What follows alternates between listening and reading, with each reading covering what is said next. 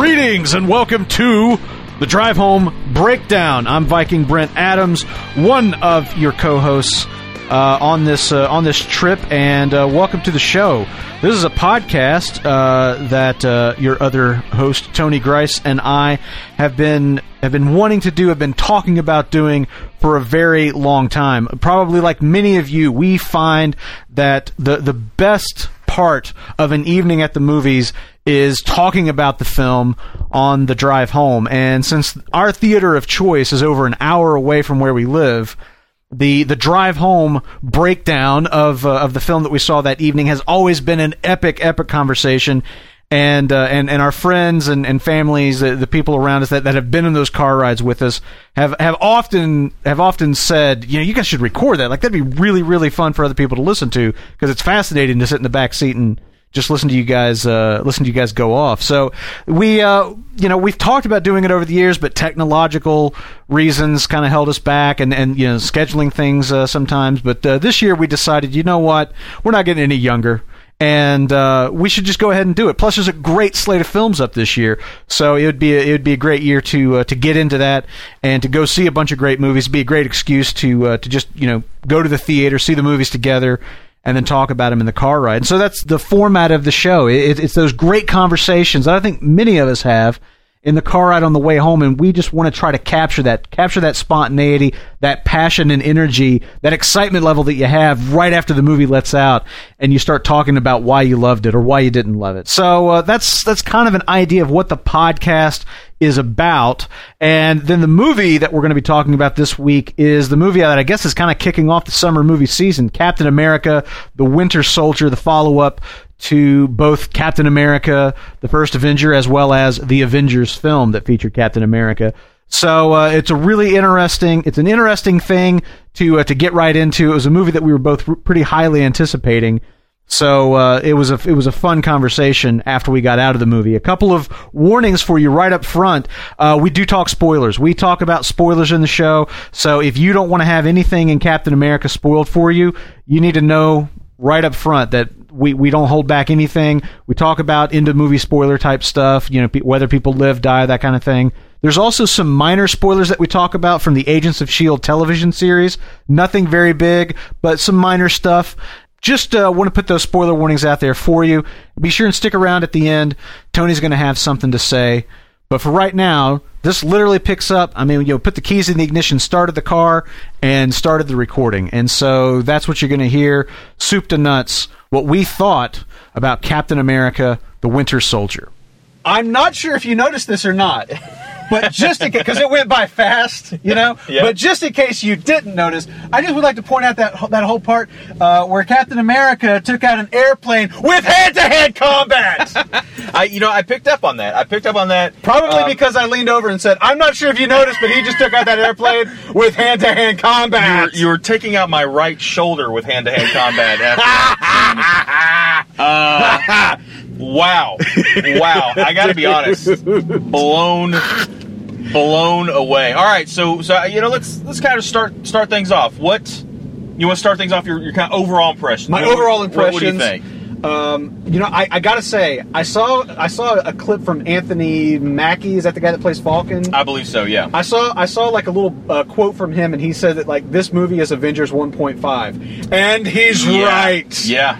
That's very true. I mean, dude, like, I was expecting action. I mean, like, you watch the trailers for this movie, you expect action, but god damn, did they bring it. I gotta be honest, like that is probably the perfect example of the only difference being there's just not as many of the other superheroes around, but in terms of... But there's just as much ass kicking. There's just as much ass kicking, and I gotta be honest, as far as, this is what, the third of the Phase 2 movies, basically? And the best, by far. The storyline was really solid. I mean, like... It was great. I think even if you're not necessarily into Cap, it was you like would a enjoy political it. It was like a spy thriller kind of thing. Absolutely. Which is awesome. I mean, like, what a fucking great idea to, like, do that movie the character with to Captain do it America. with. Exactly. The character to do it with is Captain America. And frankly, Black Widow. I mean, like, they had this great...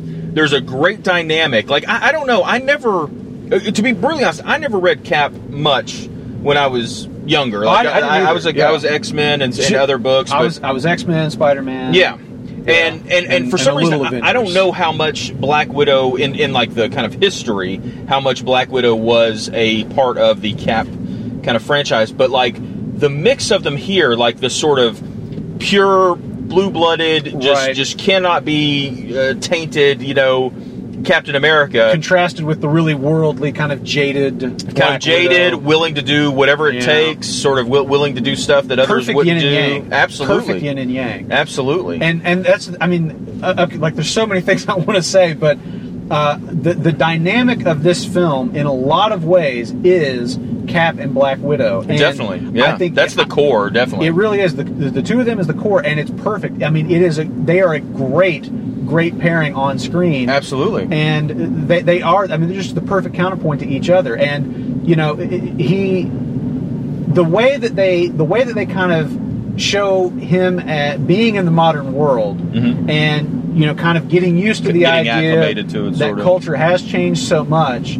And she really, kind of represents, because she's in the same line of work that he is, but just coming at it with a very different worldview than he does. And so, again, like the dynamic between them is great, and I love the fact that they kind of play them as like having like a little bit of workplace sexual tension. There's definitely a sexual tension there, although they don't play it in such a way as like you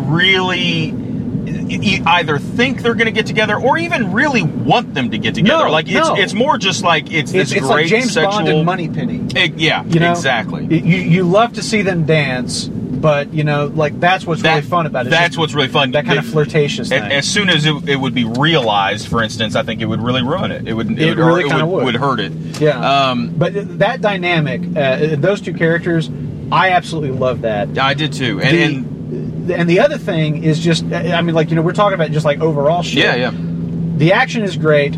The drama is great. Just like this fucking story is fucking great. I mean, it's a good story that happens to have Captain America and lots of kick-ass action in it. I keep kind of coming back to my feelings about it. Sort of are like, there's a lot of like, because it's a superhero movie, it's a comic book movie. Yeah. But this is one that I feel like reminds me more of almost like the first Iron Man to a degree. It's like the most approachable if you're not necessarily into those things. Like the movie was just very, very good from a storytelling point, from a comedic standpoint, from the character standpoint. I think you could go into this not necessarily being all that into the characters beforehand and still really appreciate the movie. It was just well done. I liked some of the directions they went with, like the fact that you kind of get this history on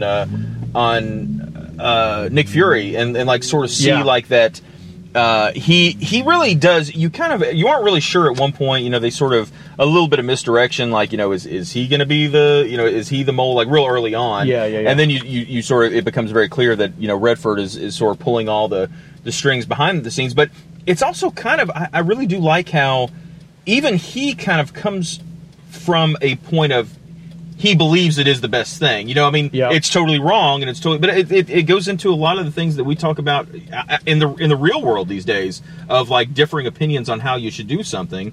He is coming from a point of view where he's like, look, sometimes you got to tear stuff down to build it back up. Right. And and in a certain context, you're like, oh, that seems reasonable. You do. You kind of think like, well, yeah, that is true. Like, there's a lot of bureaucracy, or there's a lot of this, that. There's like, no. We need to tear it like all down, the world down, and build it back up. And you're like, oh, that's a bit extreme. It's like, wait a second, what do you say? Okay, so there's like so many things I'm thinking about here. Like, number one, okay, you're absolutely right. As far as like that whole kind of story, like the idea, and actually, let's just take that in for a second. Okay, so what did you think about the idea that Hydra is still alive and well and has been growing as an organization and festering as a cancer within S.H.I.E.L.D.? Like almost from the earliest days of S.H.I.E.L.D., Hydra has been a parasite inside the organization. What did you think about that? I like that. I thought they handled it really well. I thought in one sense, as it's kind of going on, you do kind of have this thought in the back of your head, like, okay, so supposedly from literally the inception of S.H.I.E.L.D., there has been this Hydra element in the background to whatever degree. Right. And you kind of think like how started with Zola, with Dr. Zola. With being brought over after basically the events which is awesome the way they kind of tie that into the actual like Operation Paperclip history. Oh, absolutely. And they do it in a believable fashion. Like, it doesn't come off like, oh, come on, that's silly. Or someone would have seen it. They do kind of play it as like, okay, you can kind of see this happening. Now something we'll get into a little bit later, but I do have a little bit of a problem with the fact that you get to a certain point in the film and it looks as if half of S.H.I.E.L.D. is under Hydra control. and I kind of that sort of that threw me. I was like, threw me just a hair. How many people here are part of Hydra? It really reminded me of that scene from I'm trying to remember which Bond movie it is. I think it's Never Say Never Again, where he crap, I can't remember. It's the one where they're in the big volcano, and there's that scene where there's all the troops like in black and all the troops like in the blue suits coming down, and they're just this huge fight. Isn't that the one where he goes ninja? That's the one where he like pretends to be Asian, like has all the things. They got the little rocket bullets. My whole point though is it's like there's this one scene where there's just these two huge armies just going at each other. That's the way it sort of felt. Like you're like, oh really? So Hydra has infiltrated them? I wonder how big it is. Oh, it's half the fucking force. I agree. Like that was like I was just kind of like, what? But not badly. I mean, I didn't dwell on that. It was just I was kind of like, eh. It does kind of take you by surprise. You're like, wait a second. So all of these people? Okay, all right. But like in a way, also like it would almost have to be half. Yeah, you're right. In order to like hide itself, like in some strange, bizarro sense. Like you'd almost need like half of the organization to be dirty in order to like cover their tracks. That's pretty. If only a few people, like somebody would catch on. And you got to kind of think that there are again going back to the sort of good realistic point of the story is that they kind of are. If you want to look at like the end goal, they sort of I think feel like they're looking at the same things. Like, look, we just want the world to be better, safer, or whatever. And so, in a lot of ways, I guess even the Hydra people would be working towards some of the same goals. We want to build the airships. We want to build all the day-to-day stuff they have to do. That you can kind of make think like, okay, they would all sort of be working towards Which Nick Fury buys into. He's like, oh yeah, like I totally see how this would be great for us. Not, but of course not realizing that he's, buying into the manifesto, buying into the ideology of Hydra. Was it you and I that was talking about, like, one of the things I found really interesting, and I read about right before the movie came out, was that the inspiration for this film was all of the drama, not around like the NSA spying and stuff, which actually I think has a lot of things going on. There's some interesting things to talk about there. Well, but the drones and how using drones to spy and in some cases do kill, like supposedly outside of America, but the whole point is it's it's here and it's coming here. Yeah, and that was the whole sort of inspiration for this movie, and it was very interesting to me that in the climate we're in right now with, drones on American soil, NSA spying, like all sorts of things that are what made what happened in the story possible in the story. I'm not necessarily saying that we have to worry about giant airships taking us out, immediately in real world, but it was very. Give them time. It was very timely. I felt like the story was very. They whether it was just out of pure luck or what, but they really hit a storyline that I think a lot of people will sort of identify with. I totally agree. Like that's one of the things is it resonates, and it resonates because of the time it takes place in. If this movie came out 6-7 years ago, I don't know that it would. I don't know that it would have. It wouldn't have been as believable. Like really, not the technology. Nobody would have believed that an American spy organization could do anything harmful against the country. Well, but really, honestly, 10 years ago, I don't think nearly as many people would have felt that way. I agree. What I mean? It's people only been like, more recent. That's kind of fantastic. Like that's not really how it works. It's like that way. A lot of people, have said that they sort of felt like a lot of this stuff was going on, but they never really. But because it was sort of out of sight, out of mind in a way, whereas now it hasn't. It's very front and center. But I really liked that aspect of the movie, and I really liked how they sort of like all the characters had their own sort of reasoning for being, the whole thing with, Cap, why are you sending me into a mission where we're trying to steal back, stolen S.H.I.E.L.D. data or whatever it was? Right. And he's like, I sent you because there were people that needed to be saved, and that's what you're best at. Yeah. But I wanted the data as well, and that's why I sent Black Widow with you. That's what she's best at. And it's this whole thing of like, Nick Fury is the quintessential spy. He is the using tactics that frankly Cap would not be comfortable doing and manipulating him.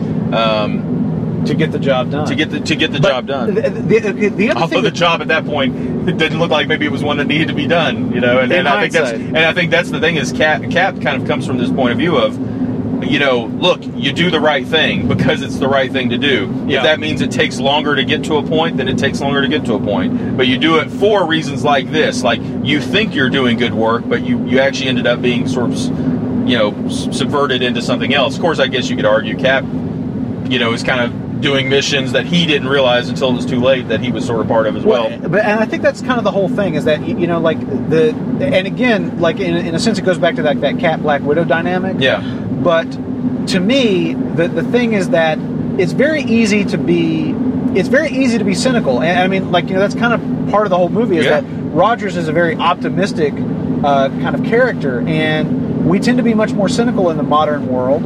Yeah. And Black Widow certainly represents that point of view. And what's kind of interesting is that, it seems as though, the idea being advanced is it's easy to be cynical and at some point kind of say, you know what, fuck it, everybody else is breaking the rules, we'll break the rules too. But we're the good guys, so it's okay for us to break the rules. And Rogers is that guy saying, it's not okay. If we're the good guys, that means we don't break the rules. That's what makes us. That's what makes us the good guys, yeah. And it's kind of, I mean, like I said, like, that character is such a perfect messenger, to deliver that mindset. And it's like, I love the scene where he's talking like over the radio and it's like, beaming out to like all of S.H.I.E.L.D. Yeah. And he's basically saying, look, he's not saying we're on the wrong side, but he's saying like S.H.I.E.L.D. has been hijacked. S.H.I.E.L.D.'s been infiltrated. Hydra is what's really behind this, this thing with the airships. And I'm going to stand up and stop it. Who's going to stand with me? And the thing that's kind of cool about that is, in a way, like, it's almost breaking the fourth wall. Because, like, that is what Captain America within the story is kind of representing to everybody working in S.H.I.E.L.D. But also, like, that's in general kind of like what superheroes or heroes are that's what they do within actual life culture is they become this sort of example that we aspire to. Yeah. And, like, that scene I thought was sublime. It was just sublime, and it was very, I think, brilliant in an understated way. Actually, no, you're absolutely right, and it really did. They even handled right after that well, like where you've got the young kid or whatever, like sitting there sweating, and you like really almost the computer tech, and you've got the guy strong on it, like with the gun to his head, saying, launch the ship. You really almost expect this sort of cliche, like, oh, okay, mister, I'll do it, and he doesn't. He's like, no, I'm standing with Cap, I'm not going to do that. And that was, I mean, I loved that. Like, I so bought into that drama because it's just like, I mean, again, like that whole breaking the fourth wall thing, that's us.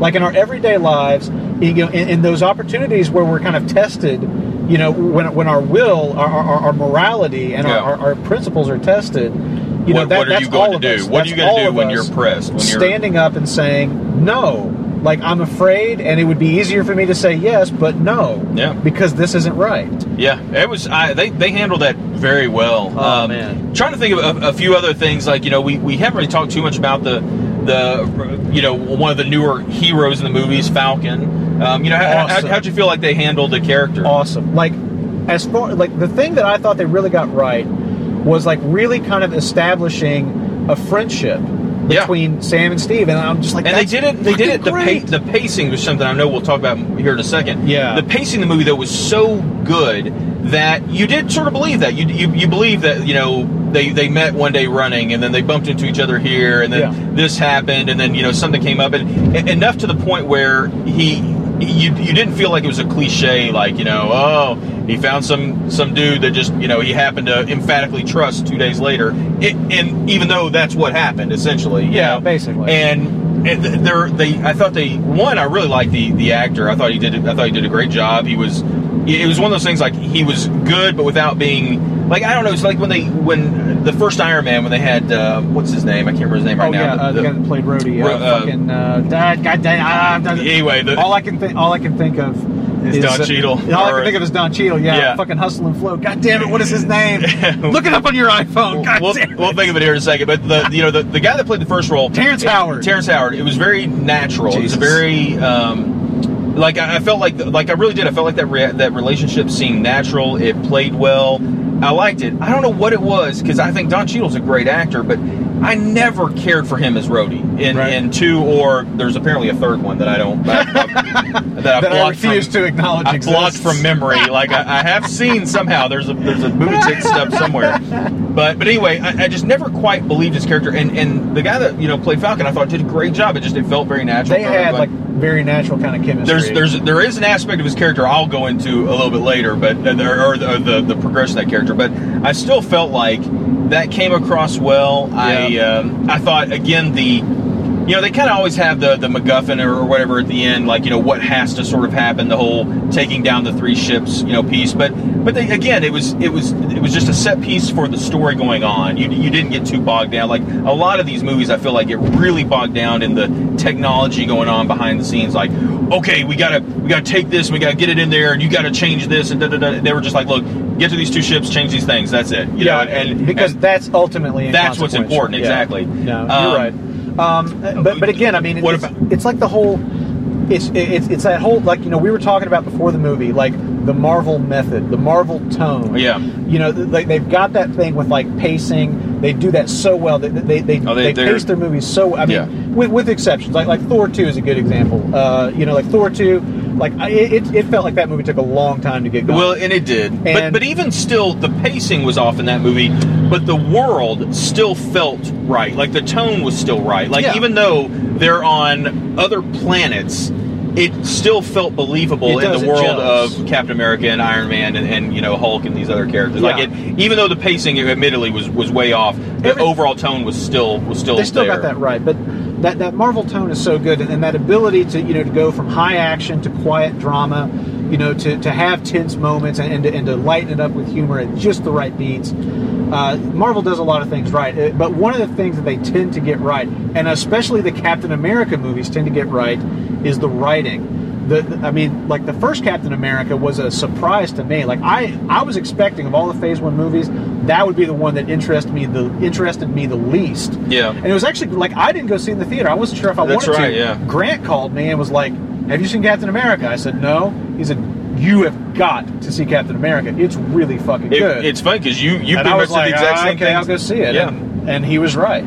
And you did the same thing to me. Like I remember, you bought it on Blu-ray or something, and was telling me like, "Dude, did you go see this in theaters?" And I was like, "Nah, I don't know why. It didn't jump out at me." And you said, "Well, here, borrow it," and exact same effect. I was just like, "Wow, this was arguably, if not the best, it's definitely one of the top of the Marvel movies." Yeah, I mean, it's real damn good, and like this one, like more of the same. So like the quality of the writing. Really, really fucking good. Another thing I want to talk about. We were talking about that whole interplay between Cap and Black Widow, and the thing that I was going to say, and I think that this is true of Nick Fury's character too. In this movie, we get to see a different side of Nick Fury than we've seen in the movies up till now. We get to see a different side of Black Widow than we've seen in the movies up till now. Yeah. And I like both of their characters a lot more as a result. You're exactly right. I think Nick Fury, I definitely agree with you there, although I think I really felt the effect more with Black Widow. Like, I'll be honest with you, Black Widow in Iron Man 2 and Avengers felt, and granted, I realize part of the character is this, but felt cold, like and wasn't very approachable. And to be brutally honest with you, if she wasn't freaking Scarlett Johansson, I don't know that she would have been as popular and as liked. Yeah. Just based on the movies, not like based on like what could come next for a character. This movie though, she was very likable. Like, I mean, the character was likable. You sort of saw that. You saw at that one point where she's about to, upload the data of all the information, which will essentially ruin all of her work that she's done in terms of her spy work. Expose everything S.H.I.E.L.D''s done to the world. And she's willing to give that up, even though that's like essentially her whole life at that point. Yeah. There's a lot to like about her character, and I think she really comes across. We talked, you know, we were talked a little bit earlier about the whole kind of connection between the two of them. Yeah. But that scene where she jokes about him with, was that the first time you've been kissed since 1949 or whatever, you know? Great. Yeah, that was great. And it's really cool because it goes back to that dynamic where it just kind of makes she's you know, she's of this world and current and kind of understands the way the world works, and he's still sort of come to terms with it. And he's still like stuck in like his kind of like 1940s mentality, which is why he just hauls off and slaps her. Yeah. Women don't get to talk to men like that. I did want to jump to something else we haven't really talked about yet, is the main enemy, you know, like the Winter Soldier, like, you know, the whole dynamic of, I mean, you know, I think we joked about it. I mean, we already knew, even though neither one of us, I think, were read Cap a lot. I think we both knew the Winter Soldier story, at least the broad strokes of it.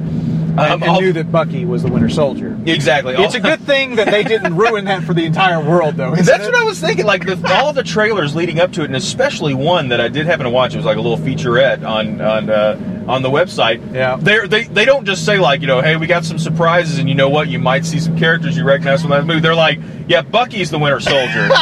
Like, I mean, literally, that's like, I think it was Chris Evans says that. Right. Yeah. So in the movie, Bucky's the Winter Soldier. You know, he's my best friend from the last movie. He's been corrupted, and now he's my. And I'm like, is that not like a huge chunk of this movie? And you just say it? Isn't that the whole reveal? But well, although I mean, Shelley, I don't think Shelley knew that Bucky was the Winter Soldier. Well, she obviously didn't watch the featurette on their website. Apparently not. But yeah, okay. So like, I was really excited that I mean, like when I found they were doing the Winter Soldier, I was down for that. And I remember actually I think this is a special feature on the first Cap movie. But there's like an interview somewhere I saw with the guy who plays Bucky. I think the actor's name's Sebastian Stan, and he was talking about like why he picked or why he got the part or why he accepted the part. Like because he was in high demand at the time. He wasn't desperate for the work. But anyway, the point is that he said that one of the reasons he took the part is that he looked at not only who Bucky was in Captain America: The First Avenger, but also what happened with Bucky down the line. Is that, and you know, like what Bucky kind of represents and what happens to him later on. And I remember, and I can't remember if he actually said the Winter Soldier, but I remember thinking at the time, ooh, wait a second, that might mean they're talking about the Winter Soldier. That sounds interesting. And so you know, to finally see that potential finally realized in this movie was fucking awesome. And I mean, I thought he was great, and the dynamic and everything is fantastic. And I mean, like, some of the best action shit in the film doesn't have any fucking explosions or anything. It's just like gunplay and hand-to-hand fucking combat. Like, all that shit, like, you see brief glimpses of that fight in the trailer where he's got the combat knife, and he's like, you know, flipping it around and just like punching, flipping it up, punching it again, then grabbing it again, and it was awesome. I do like to think that when, you know, Sebastian, when he was thinking about the role, I like to think that he used Space Star ordering to wish for a robot hand. Yes. Like they did in the IT crowd. The thing with that character is, again, I really like how they didn't delve like too deep in it, because I think it's pretty obvious we're going to get more of that, you know, theoretically in Cap 3. Well, and maybe the Avengers. I mean, maybe the Avengers. That's true. You know, I mean, he might show up there. I mean, certainly we're definitely going to see more from him. From that. Well, I think he signed like a 12-picture deal or something. Wow. Like, I mean, I think they've got him for a number of movies. Yeah. It makes you wonder if you should have signed a 12-picture deal that early on. I mean, you know what I mean? It's like, you know, but I mean, that's at the time that's great, and then you think like, what if he becomes like Brad Pitt level star in like the next 2 years? And it's like, oh yeah, I already signed that deal, and I can't ask for any more money over the next 14 pictures. Well, yeah, anyway. I mean, maybe the rate's negotiable, but maybe they've just got him locked, you know, for 12 pictures. Yeah, that's true. But I really liked it. I thought he did a very good job. I mean, I thought that he only really gets to have really one scene where he gets to sort of emote very much, and it's that one scene where they're about to wipe his memory again because Robert Redford, which actually I thought was a good scene. I mean, not that, like, I like Robert Redford as an actor. I'm not crazy about him outside of that, but, you know, as an actor, I think he does well. But I also, I don't know, like, in this world, I wasn't sure what to expect of him. And honestly, I like that scene where he walks in and he sort of, I can't remember exactly what he asked, but he's like saying like mission report. Yeah, report back, and like he's just kind of staring off, and then he just smacks the shit out of him, and it really kind of gives you that like you sort of right there in that one moment realize that, okay, this guy's king shit of fuck mountain. Like he gets to, he gets to slap the Winter Soldier and not die. That's right. So anybody else touches him, they draw back a stump. Exactly. And also kind of that thing where, even though I think he's starting to remember stuff, it's almost like this. It's almost like he doesn't want to. Like he's like, look, I'm past that. Just fucking wipe my memory again. Because he calmly lays back in the chair. It's not like he's like fighting it. Like no, I'm starting to remember stuff. Don't do this. I want to remember where I'm at. Or whatever. I mean, he's just like, this is who he is now. I mean, this is who he's been for the last 50 years. Or, whatever. But I really, one thing that you were talking about that kind of just kind of woke something up in me is actually what a brilliant bit of casting Robert Redford is in this movie. I mean, because like he's done so many like great political thrillers and spy thrillers. All the President's Men, 3 Days of the Condor, Spy Games. I mean, like it's almost like it's like, hey, we're going to do a political thriller. It's like, really, we're going to do a political thriller? Get Robert Redford in here. I mean, like if you really want to do the like studio that kind of movie, the studio is legally bound to get Robert Redford in on this movie if we're doing a political thriller. It might as well be a prerequisite. Yeah, but I mean, like it's cool. Like it's really cool because he's known for making some of the best from that kind of movie, that that kind of genre. Yeah. And the fact that they were able to get him is awesome. I'm sure it was a coup. I mean, like honestly, that level. I mean, and it played very well. And I mean, I thought he did a great job. I thought another the casting, brilliant piece of casting from Marvel. The casting just across the board in this film was very, very solid. I tell you, what would you say if you had to pick the one thing in the movie that was kind of the thing you were most impressed by or most pleased by? What would you say probably was? Man, that's fucking tough. Is there something that just got I'll tell you something that really got me. Like it's going to be weird. Like it's not going to be the most obvious thing, but I tell you, one of my favorite scenes in the entire film is where they finally pick up that thread, which is a deleted scene from The Avengers, where he's like sitting in his apartment. He's like going through like all of the Howling Commandos files, and they're all dead, but Peggy Carter is still alive. Yeah, and that scene where you see the two of them together, she's laying in that hospital bed. She's obviously very old. She's not well, and they're talking. Like when he reconnects with her, like when that scene started, I was just like, oh, this is great, and I was just eating it up because the drama was so great. And then it got to that moment. I'm actually getting a little emotional talking about this. It got to that moment where you realize that she has dementia. He turns away to get like a glass of water or something, and he turns back, and she has forgotten everything that they've just been talking about. She sees him and she's like, Steve, you're alive. And it's like, and he like that look on his face where he is just heartbroken. Well, and he doesn't even skip a beat, because I'm sure that unfortunately he's probably gone through this exact moment how many times with her, how many times. And it was so interesting because we were just talking the other day about you've been playing Ether 1, doing a playthrough of it, and not and spoiler alert, there's some things, but there's some definite connections between that game is about dementia. I mean, like the subject matter of that game is about dementia and about the nature of kind of losing people to to these fractured memories and stuff. And so that was really on my mind. And when that scene played, I was so heartbroken. Yeah. And like the drama of it was just so rich. I mean, really deep pathos. But it's not the most obvious thing to pick. But no, I'll be honest with you. One of my favorite things in the movie. And I'm with you on that. I thought that was a great scene. I mean, don't get me wrong. I also love Nicolas Fury's Indestructible SUV. That's cool too. That was very cool. That again, like we've talked so much about like Marvel and like the way they do their movies, and that's the thing is like Marvel it seems like their mission statement is just fucking make good movies, and the fact that you have this huge superhero movie where like the two kind of like direct action antagonist protagonists are both guys born like in the fucking 20s or something, who grew up in the 40s and are both now still young men 50 years later, both out of time. It's got like all this like wild sci-fi superhero over the top stuff, and yet it also has enough room to have such a tender, heartbreaking scene as that.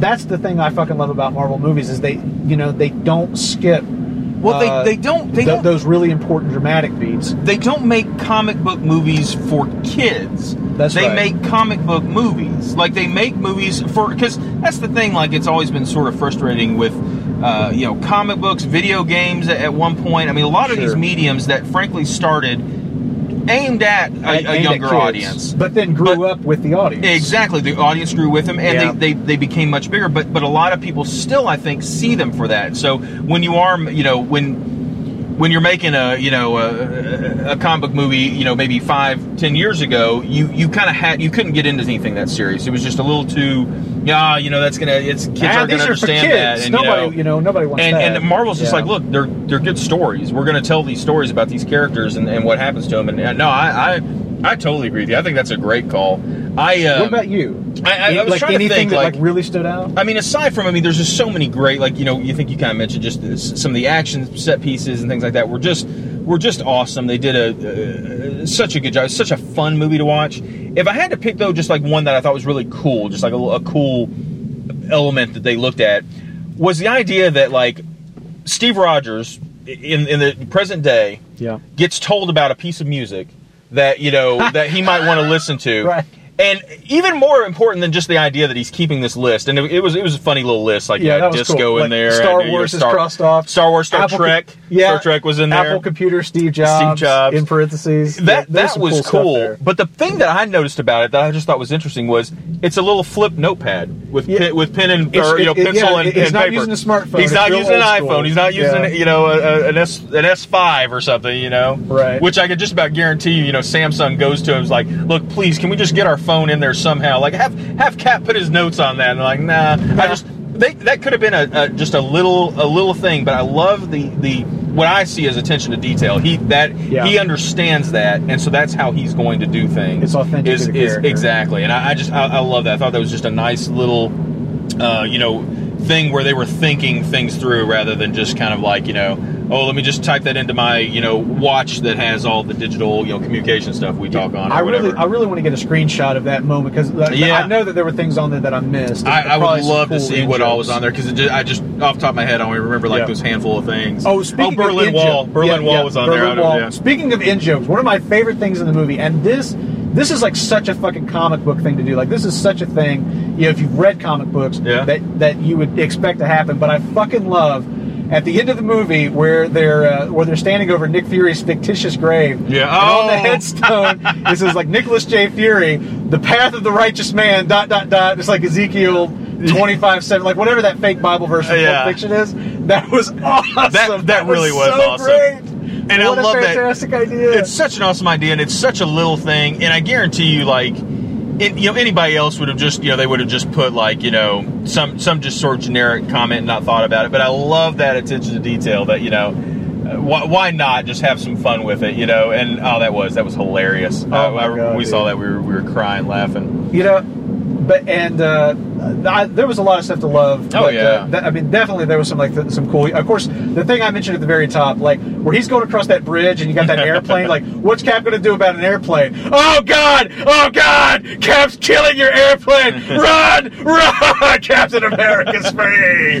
Yeah, it was so great. It was pretty. It's pretty awesome because again, it was even. In the world of Cap, it was realistic. It wasn't like he just. I don't know. Like sometimes I think they lose what is capable in these movies every once in a while and just go a little far, and it just breaks that sort of like wall of like is that possible? Okay, I'll give it. I'll let it go. But really, it was it played very well to what was going on. It was cool, and I was thinking back to I remember from the first Cap movie they did some cool shit with the shield. Yeah. But it felt like they did a lot more cool shit with the shield in this one. Absolutely, they the shield really did some cool stuff with that. Absolutely, like the bouncing it off the walls, like throwing it in the rooms because he knew it would bounce it around in there. Yeah. Just all kinds of really, really cool stuff. They took advantage of it.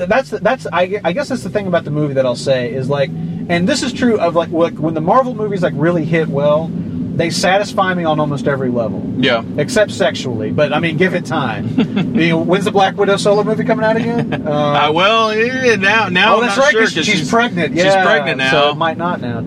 Sorry, guys. I didn't mean to ruin all that for you, but because I got her pregnant. Oh, if only. If only it was true. But anyway, another thing that I just like about the movie in general. I like all the stuff that they have Cap doing with the shield and stuff. No, I definitely agree. I another little thing is I love the sort of dynamic in, he starts off in and I'm sure there's a name for it, but the new uniform, like the kind of the blue with the star and gray stripes across. I love that. I thought that just looked cool. But then it was cool that, the cameo, for Stan Lee. Coming in. They're in the Smithsonian and and Cap needs a new uniform, so he takes his old Cap uniform off the Smithsonian display, and then Stanley walks in there and is like, I am so fired. I mean, that really was a great. A lot of times his cameos are just kind of like, there's Stan, and that's what's cool. Right. But that was actually a funny line. Like, it was actually really funny to what was going on. It was cool, but also it was funny because he kind of drags out that F, and for a split second you think he's going to say, I am so fucked. Yeah. Yeah, that was very good. Well, okay, so the movie was amazing. I agree. What would you, if you did have to pick a couple things you thought were maybe like your least favorite things, what would you sort of lean on? I tell you the one thing that, like, as I was sitting, because maybe shit will come to me later where, like when you think about it, like, actually that doesn't make sense. Like, like why would Agent Sitwell be a bad guy? Yeah, that was like I'm still trying to decide how I feel about that. Like Sitwell being like one of the Hydra operatives inside S.H.I.E.L.D. I kind of like Sitwell. Like, I don't know, like that. I'm kind of wrestling with it, as opposed to like Gary Shandling, which. Okay, like that was an awesome cameo. Like, this is still in what I like section. Yes, yeah. That was an awesome cameo that Gary Shandling is back. But the fact that he is like Hydra, I actually really like, because you see him in Iron Man 2. It does. You see him in Iron Man 2, and you're like, why the fuck does this guy hate Tony Stark? Why is this senator crawling up Tony Stark's asshole? Yeah. And you're like, he has he's got an agenda. He's part of this shadow government Illuminati conspiracy thing. Absolutely. I thought that was really cool. Like, I thought it was really cool that they kind of tied that back around and explained, here's why he is such a thorn in the side of our heroes. It almost makes me feel slightly like it was one of those things where they may have had that plan the whole time, but it may have just been like, hey, look, he's a congressman that's trying to shut Tony Stark down. Oh, you know what? It would make perfect sense if he was one already working for Hydra. Like, it could have been either planned all along, or they could have come up along with it. But either way, it was a perfect fit for for what was happening. I thought that was a really great fit. But it was cool. It was just another cool way of melding these movies together. And the fact that he was the guy from Iron Man and so forth. I really, really dug that. Okay, so anyway, moving into the stuff not so crazy about, I don't know how I feel about Sitwell being a Hydra guy. Yeah. I was just kind of like, I don't know. You've been watching Agents of S.H.I.E.L.D., which I have, and he's been on there a couple times. Yeah, which I'm not as familiar with that or even him so much, but I will say that it sort of surprised me a little bit. And don't let me forget, like, I want to talk about, like, crossing over into Agents of S.H.I.E.L.D. Like, don't let me forget that. Okay, but anyway, to go back to your question. Hey, at some point, make sure you talk about crossing over into Agents of S.H.I.E.L.D. Okay, great. I'll never forget now. Okay. But to answer your question, what I didn't like, the one scene in the movie that as I was watching it, I was just like, what the shit is this? I think I know what you're going to talk about. Is when Scarlett Johansson is, like, testifying to, like, that Senate committee or whatever. Yeah. And there's that fucking line where it's, like, so nonsensical. She says something to the effect of, like, yeah, we're the ones who messed up the world, but you're not going to put us in prison because we're also the best ones, equipped to defend it. I'm like, what? What the fuck sense does that make? I felt sort of bad for her because, it was, the writing was just terrible. Although, in fairness, I don't think it was just a fucking writing. But even her delivery, it felt so flat. It was like, what? Like, that didn't, one, it didn't really make sense. Two, what are you trying, like I think I know what you're trying to convey, and that just doesn't sound like what you should be saying right now. It's just stupid. By that logic, let's pull criminals off death row and put them on the police force because, hey, we're the ones that messed up society, but we're also the ones best equipped to defend it. We're the ones best equipped. Yeah, no. You're exactly right.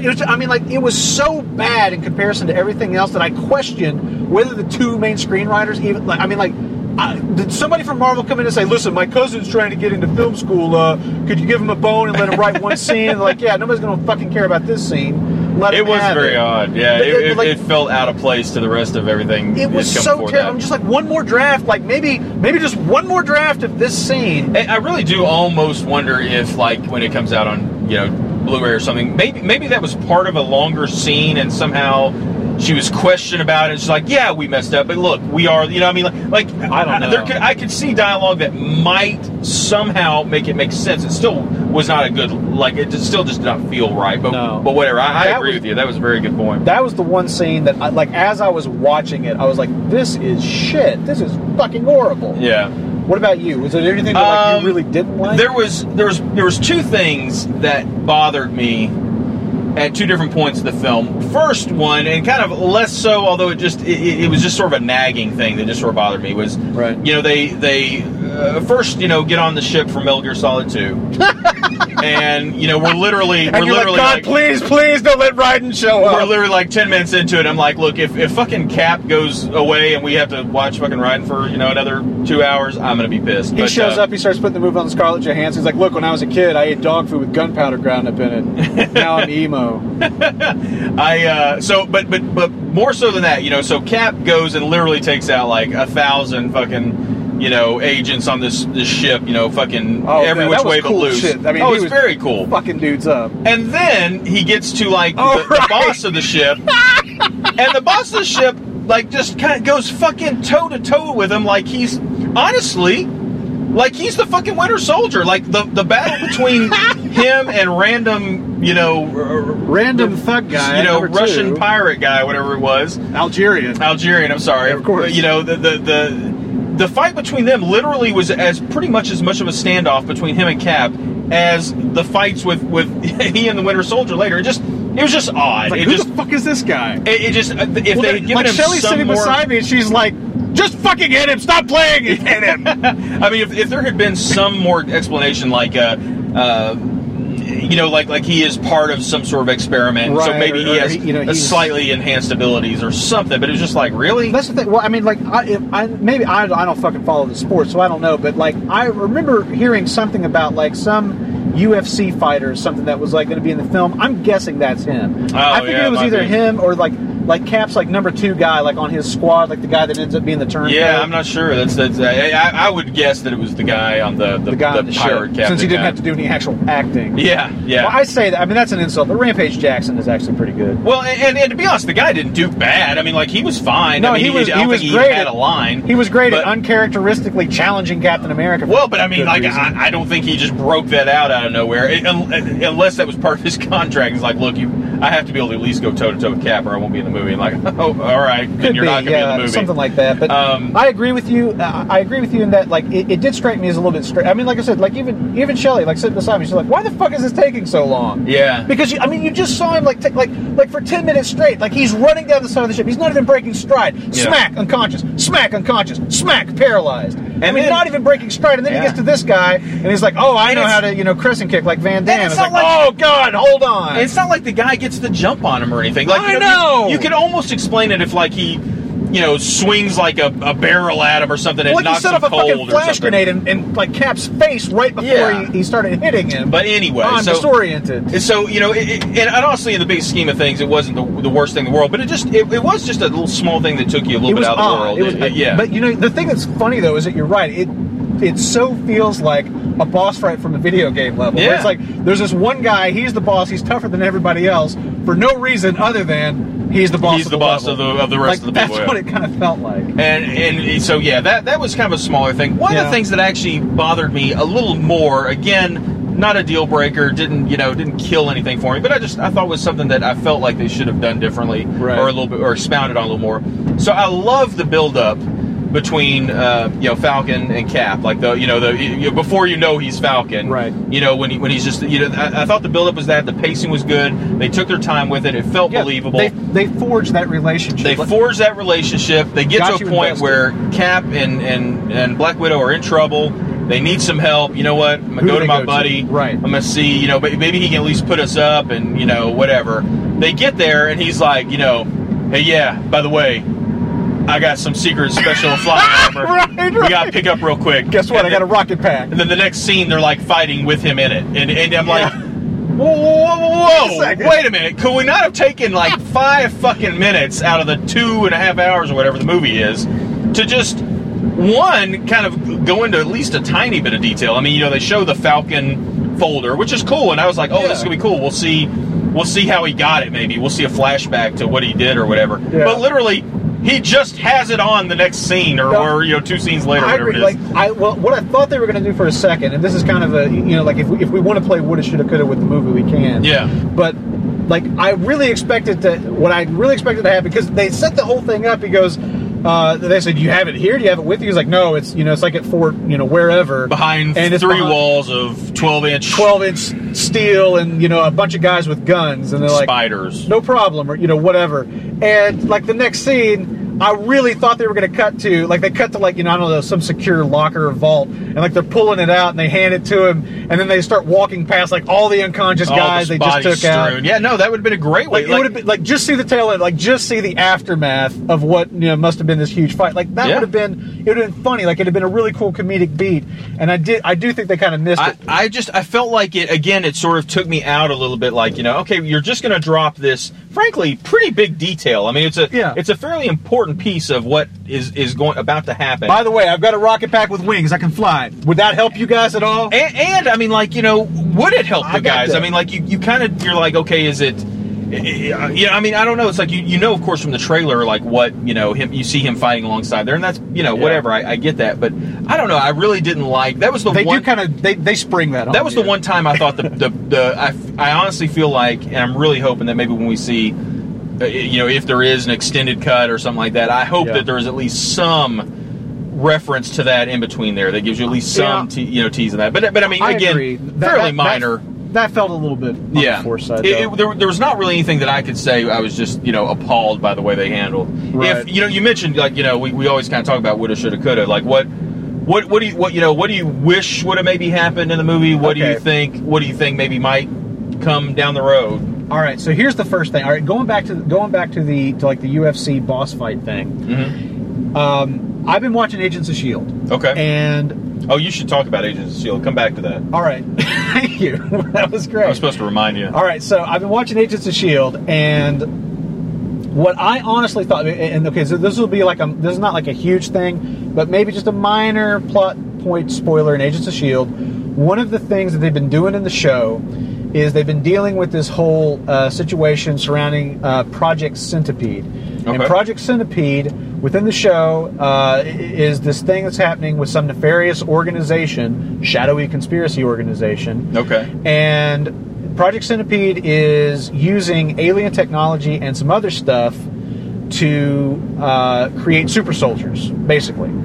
And what I thought might be going on in that fight, like as that fight scene was happening with Cap, I was like, maybe this guy's Project Centipede, and like they have like these implants that like run down the inside of their forearms. Yeah. And I kept like waiting to see like like maybe like his sleeve was going to roll up and he was going to have one of those fucking centipede implants on or something. I thought like that would have been a fucking cool way. Yeah. It would have been like really subtle, and it would have explained it too. Exactly. Even if you didn't know until later, you wouldn't feel like I can't imagine right now. You'd see that and you'd be like, oh, this guy's like augmented or some shit. Like he's got like some kind of abilities. Yeah. But that would have been like a fucking cool way to tie Cap into Agents of S.H.I.E.L.D. Yeah. Without like involving like the cast, which is another thing. Like I did wonder going in. We talked about this. I wondered going in. Will Coulson make an appearance? Like, will he be in like one of the tag scenes, something like that, which didn't happen. But now, one thing I do think, this isn't necessarily Agents of S.H.I.E.L.D. and Cap, but more the reverse. This is more Cap leading into Agents of S.H.I.E.L.D. In the last few episodes of Agents of S.H.I.E.L.D., there has been this kind of there's been this paranoia thing kind of building up about, I'm not sure if we can trust S.H.I.E.L.D. Really? Let's keep this off the grid. Like, I don't want to involve S.H.I.E.L.D. in what we're doing right now because, we need to figure some stuff out. We need to find out where people stand, who we can trust, etc. Yeah. And I think that they are tying into that whole Hydra Parasite inside S.H.I.E.L.D. angle, and that's going to play out in the show. They kind of have to. I mean by the end of the movie, the Agents of S.H.I.E.L.D. season 2 is going to have to look drastically different. Well, that's true, because I guess like S.H.I.E.L.D.'s out to the world now. Like, they're no longer covert, and their secrets have been exposed. So that's true. I mean, like, that's going to change the show drastically. And a huge part of their force, and I'm sure what goes into resources like finding out all the resources and infrastructure. That's all going to be. I'm sure thrown into upheaval. I don't know if it happens immediately with like this week's show, but I'm sure they have to address that at some point. The new episode is like Tuesday, I think. So I mean, we'll find out damn soon. Be interesting to see. So what do you think? Like, was there anything that maybe they should have changed in this? Like, is it something you would have done differently? Would you think? Like, not much, dude. I mean, as opposed to coming out of like Iron Man 3, where it's like fucking rewrite this thing from like, I mean, like, you need a stage one rewrite. In fairness, now I don't think that you gotta. Let's be honest. Okay, I'm being pretty fucking honest. The initial Marvel intro of Iron Man 3 was fine. Yeah, that was flawless. From right after the Marvel, panels, kind of intro. After that, yes, you're right. A complete disaster. Loss. Exactly. Even the tag scene was a fucking waste. The entire movie was horrible. Oh my god. But anyway, but that's, I mean, like, maybe my expectations have been low, but like the thing that I mostly wanted from this film is I wanted for Phase 2 to finally get back up to the level where the Phase 1 movies were. Yeah. And it finally fucking happened. Oh yeah. I mean, Iron Man 3 was terrible. Thor 2 I liked, but it was I liked what happened with Thor and Loki. I liked the fact that the Thor and Jane Foster got back together. It just didn't. But just as a movie, did not work as well as I wanted it to. I would agree. This one actually managed to exceed my expectations. This one is absolutely every bit as good as the best Phase 1 movies. Absolutely, and probably better than almost all, except maybe. The core, it's right up there with the core, like 2 or 3 that were the best. Yeah, I mean, like honestly, there's very, very little I would change. I'm actually with you there. There's really not, like, aside from a few of the little kind of hiccups, like, we've already mentioned some of the things we didn't like about the movie. The overall feel of it, I really like. I like how they end. We haven't really talked too much about the kind of the credit scenes that end up happening. The tag scenes. Yeah, let's talk about those. Because now that was like remember when we went in, it was like, all right, you want to lay bets? Guardians of the Galaxy or Age of Ultron? And we were sold on Guardians of the Galaxy. And I think we both wanted it to be Guardians of the Galaxy. Well, so they had the first one is the teaser that leads us into, I think, Age of Ultron. It's you see the twins. Oh, that was awesome too. Which is Quicksilver and Scarlet Witch. Yeah, very cool. And they've also got Loki's fucking staff. What's it called? The Loki Pokey stick. The Loki Pokey stick. Kevin Smith calls it. But the point is, I assume that's Hydra. I don't know if it's. I think it's supposed to be like some. It's got to be Hydra offshoot or But they've got Loki's staff from Avengers, which means they've got the Mind Gem. Yeah. And then they've also got Quicksilver and Scarlet Witch. Yeah. Which are also going to be in the upcoming Days of Future Past, which, we've talked... Are they going to be in that, actually? I believe so, because there's apparently I didn't know that. There's apparently a Taco Bell promotional commercial for their breakfast that has Quicksilver, like, fast eating a breakfast sandwich. He'll be fast doing something else with that breakfast sandwich when he's done with it. Yeah, it's so stupid. I thought that was interesting, although the last one, the one I kind of go to is the last one is where you see, you go back to the Smithsonian, which is actually in the movie a lot. Like, they kind of keep coming back to this, thing showing the Howling Commandos and Cap and sort of previous adventures and whatnot. And there's that big glass sort of wall that has Bucky's face on it with a description of what happened, his biography and everything. And you kind of you're panning up through there. You start to see that sign, and they somebody's looking at it, turns around. It's obviously Bucky, and you kind of he's got that sort of realization where he's starting to kind of, I think, piece together what's happened, or at least maybe if he's not piecing together, he's at least sort of finding out now what's going on. He knows something's up. Yeah, he knows that whatever he thought was going on is not what was going on. Exactly. And I like the thing I really like about the Cap movies, or about the Marvel movies, is they do like what I think of as sort of like you never feel like at the end of the movie you always feel like there's more to come. Yeah. But you don't feel cheated from an ending. You know, you don't feel like, you know, oh fuck, like they end. Man, I wanted to see them go just that next step, or oh, they didn't show this. Like they complete the story really well. They leave you satisfied. But still give you so many things that you have to look forward to for the next iteration. Which, I mean, like, at this point, you know, when did Cap 1 come out? Let's see. It was 11? It was the year before Avengers. So 2011. And so, you know, you got to figure it's, you know, has it been that long? Jesus. Yeah. So you got to figure, you know, it's been a couple years. It's going to be another, you know, year at least till Age of Ultron. Then, you know, we'll have another, you know, there's at least going to be a Cap 3. I'm sure some things that happen here may not get fully, you know, realized maybe in Age of Ultron, so they're going to carry over to Cap 3. Well, certainly the Winter Soldier seems to be Cap. I mean, like if you look at those two tag scenes, like one is setting up Age of Ultron, the other seems to be setting up Cap 3. I mean, like this movie ends, you know, with like Sam and Cap, you know, like looking at like the Winter Soldier file, and like it ends with like basically we're going after him, we're going to get him. Yeah. And I think that's awesome, and I really think that's cool, not just for, you know, kind of finishing this story arc and everything and like sort of satisfying all that, but also for all the stuff that we know that happens later. I mean, like if they decide to do like the death of Steve Rogers storyline, you know, eventually like the Winter Soldier takes over as Captain America. You know, Bucky's, you know, he's a part of the Avengers later on and stuff. So I mean, there's all kinds of places that, you know, this could be a foundation for lots of other things that could happen. Yeah, they really have, honest to goodness, I remember all those years ago, before Marvel, you know, started really doing proper, you know, movies, like when really, even before Blade and Spider-Man and, you know, X-Men, the sort of things that started them down a better path, and then eventually led to like the Marvel Studios flicks. I remember really thinking, like, you know, the one problem with comics is the stories there's so many stories, and you really can only tell one, maybe two in a movie. It just movies don't necessarily. I was like, it's going to be so hard for them to really do justice to a lot of the comic book stories that I have read as a kid, and you know, and as I got older. It's going to be really hard for them to do that, and somehow they have done it, and I mean, they've done it better than I ever really could have expected. I know. And you know, I do knock, and I really genuinely was disappointed with Iron Man 3. I did not like it. Genuinely, Iron Man 3 is fucking terrible. It was bad. It was, I think, and you agree, it was a very, very bad movie. Just bad movie, bad Iron Man movie. Like, bad across the board.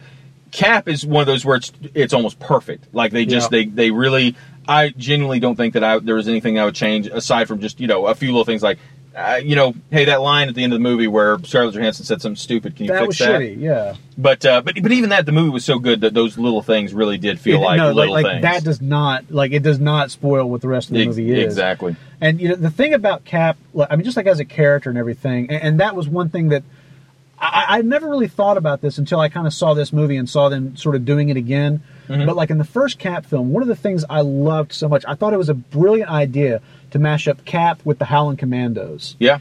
And have them be like his team or whatever. And of course, you know, there's, you know, like Nick Fury, you know, is like tied to the Howling Commandos, which actually might have been an interesting opportunity to do something or other. But well, and you know, who's to say that because again, I don't know the storylines. Who's to say that that's not something that, you know, maybe a new incarnation of the Howling Commandos comes at a later date and things like that. That's the thing. Like, they feel like the point is, like in the first Cap movie, Cap's surrounded by a team. He's got, you know, like people that he's working with to get the mission done. Yeah. And I like the fact that they do that in this one too. I mean, like initially he's got like, you know, the team that actually turns out to be, you know, fucking Hydra agents that he's got to fight. Yeah. But you know, he's got Nick Fury. He's got Black Widow. He's got Agent Hill. He's got Falcon. You know, they briefly, you know, introduce fucking Agent 13, Sharon Carter. Oh, yeah. You know, so, like, I like the fact that, again, it kind of feels like, you know, Cap's there, but there's also a team that's working with Cap. And, I really like that dynamic. And that's one thing that I'd like to see in Cap 3. I'd like to see, like, more of, like, that kind of feeling like Cap's putting together, like, a fucking team. Well, and also it is one of those things where, you know, Cap feels like a leader. That's right. A leader needs a team to really... To show off that quality. To show off that quality. And I think I think you're exactly right. That's it goes to that one line where, you know, it's in the trailer. It's like the one where, you know, Samuel L. Jackson's like, well, I guess you're giving the orders now, Cap. You know, I mean, it's kind of that, like, legitimately, you know, him sort of being like, all right, I'm at the point where I can't, you know, you're not going to listen to me at this point because sort of understandably, like, you know, because I kind of fucked the entire planet. I kind of fucked everything up. Sorry about that, by the way. I tell you, did I mention I'm missing an eye? the one thing I would be interested in, and maybe this may turn out to be just something, a misnomer, and, you know, whatever. Right. But the guy, you know, the one that was kind of his right hand guy, I guess, to a degree, in the early missions, like that. Oh yeah, the guy that Falcon is. I can't remember his name he's either, got that Falcon fights at the end, and then he's somebody. He's got to be somebody because, you know, you think maybe he dies. You know, you think like he potentially dies in that where the building's coming down, but then they show his body being carted off later, not completely smashed. Yeah, well, he's like Anakin Skywalker. He looked exactly like Anakin Skywalker from, except not as shitty. He still did a better job acting in that scene than Anakin did. Fucking Jake Lloyd did a better job of acting. Anyway, okay, here we go. All cast and crew. Let's see. What was his character's name? Blah, blah, blah, blah, blah, blah, blah. Where is he? I am not seeing him. I'm looking for anybody that's got like a slash in their names that might indicate that. But I agree with you. Like, I feel he is almost certainly. He is almost certainly like maybe like a minor Marvel character that I'm not familiar with. I sort of feel like this is one of those times where, you know, somebody's listening to the podcast at home and being like, and they're screaming at idiots, you stupid assholes. Yeah, but you don't know anything about comics. So it may very well be that's somebody that Rumlow, is this him? Brock Rumlow. Yeah, but who was that? I don't know. I'm going to Google it. But anyway, I agree with you. It definitely feels like they're setting something up with him. It certainly felt like he's coming back. I actually kind of like I thought, you know, he until you find he's a bad guy, like you kind of he's a decent character. Here's somebody. Crossbones.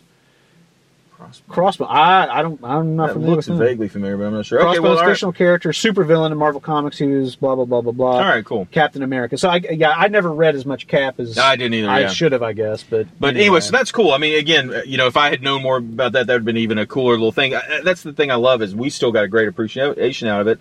I would be interested. There's one person, Jack Hughes. I would love to know what he thought of the movie. He is the single biggest Captain America fan I can possibly imagine. He's just a huge comic book fan, but that's always been his guy. I'll really be interested to talk to him and see what he feels about it. But he's one of the guys, though, that I bet watches this, and assuming he enjoyed it, which I can't imagine not, he got even more out of it than we did. You know, as much as we enjoyed it, and as much as we enjoyed all the little, you know, the little things that we caught on, there was even stuff we missed like that, you know, that people were even more into. Which is cool. Like that was such a cool thing. That was like me and like the Iron Man movies, you know, because like I really read Iron Man. I collected Iron Man. That was you know, as opposed to Cap, Iron Man was a book I followed. Yeah. So there's like a ton of like little things like in the Iron Man film that, you know, like you pick up on and you're like, oh, that's this and that's, you know, that's this and that. So I'm sure there's a ton of stuff, you know, like if we go to like the Marvel Wiki afterwards, I'm sure there's going to be a ton of shit we missed. Well, but that was the whole thing though, is, you know, there are some movies, I think, and like a lot of times, like say like I don't know, like maybe a Star Trek movie or like something where there is this big mythos to it and people have been such fans of it for so long.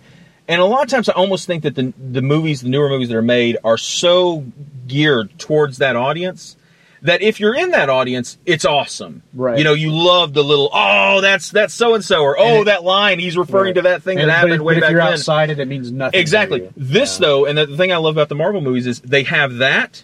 So if you are that person, you are really into it, they've got that. But they've also got like, hey, if you're not, you're still going to love it. You know, it keeps coming back to that fact that they do a good job of making a good movie. Yep. And on top of that, they just happen to be superhero movies. I agree. I mean, you know, we talk again and again. I mean, Marvel Studios has really, really redefined, you know, like popular filmmaking, you know, since, I don't know, 2006. Or I can't remember.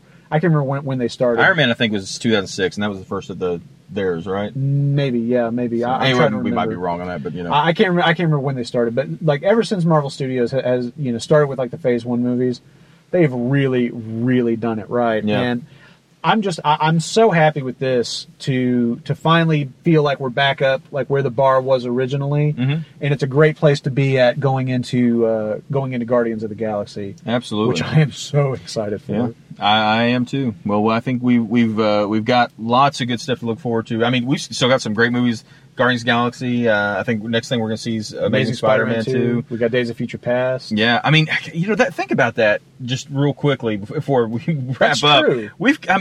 That's Marvel has been just Marvel movies. Yeah. Marvel comic book movies have been the predominant factor in just about every summer blockbuster for the last 4 or 5 years. Yeah, I mean it's insane. Really, they had a good run even before Marvel Studios took off. They had some really good movies. The early Spider-Mans, I think, were good. Right up to Spider-Man 3. Right up to X-Men 3. Right up to Blade 3. To the one that we don't mention. It's interesting how the third time out always seems to be the kiss of death. Third time is apparently not a charm. Hopefully, they should actually just stop making Captain America 3. I honestly, if Captain America 3 sucks, I won't be able to deal with it. I will say, if it comes out and does suck, then I think we really can say that honestly is a role that we'll have to go buy now. Yeah, it's like what's the rule about the even numbered Star Trek films, like that whole thing? Oh yeah, it's kind of like that, because I mean, definitely something to it. You're right. I mean, going back to Blade, Blade was pretty good. Blade 2 was pretty. Blade awesome. 2 was actually probably even better. And X-Men, X2 was even better, and then the third one's all those. Amazing Spider-Man 1, really good. 2, maybe even better.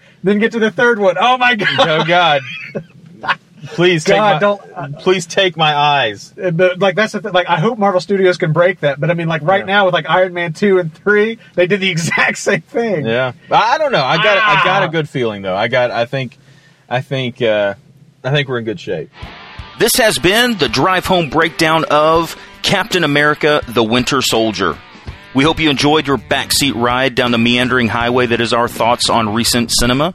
And make sure to join us on drivehomebreakdown.com, where you can give us your feedback on the most recent episodes and get some information on our upcoming episodes. The next of which is going to be on The Amazing Spider-Man Part 2, which should come out shortly after the movie is released. That is, unless Sony wants to fly us out to California a couple of weeks early to check it out. Yeah, don't see that happening either. But anyway, thanks for joining us. And remember, kids, pro driving tip 24, never let Nick Fury borrow your car.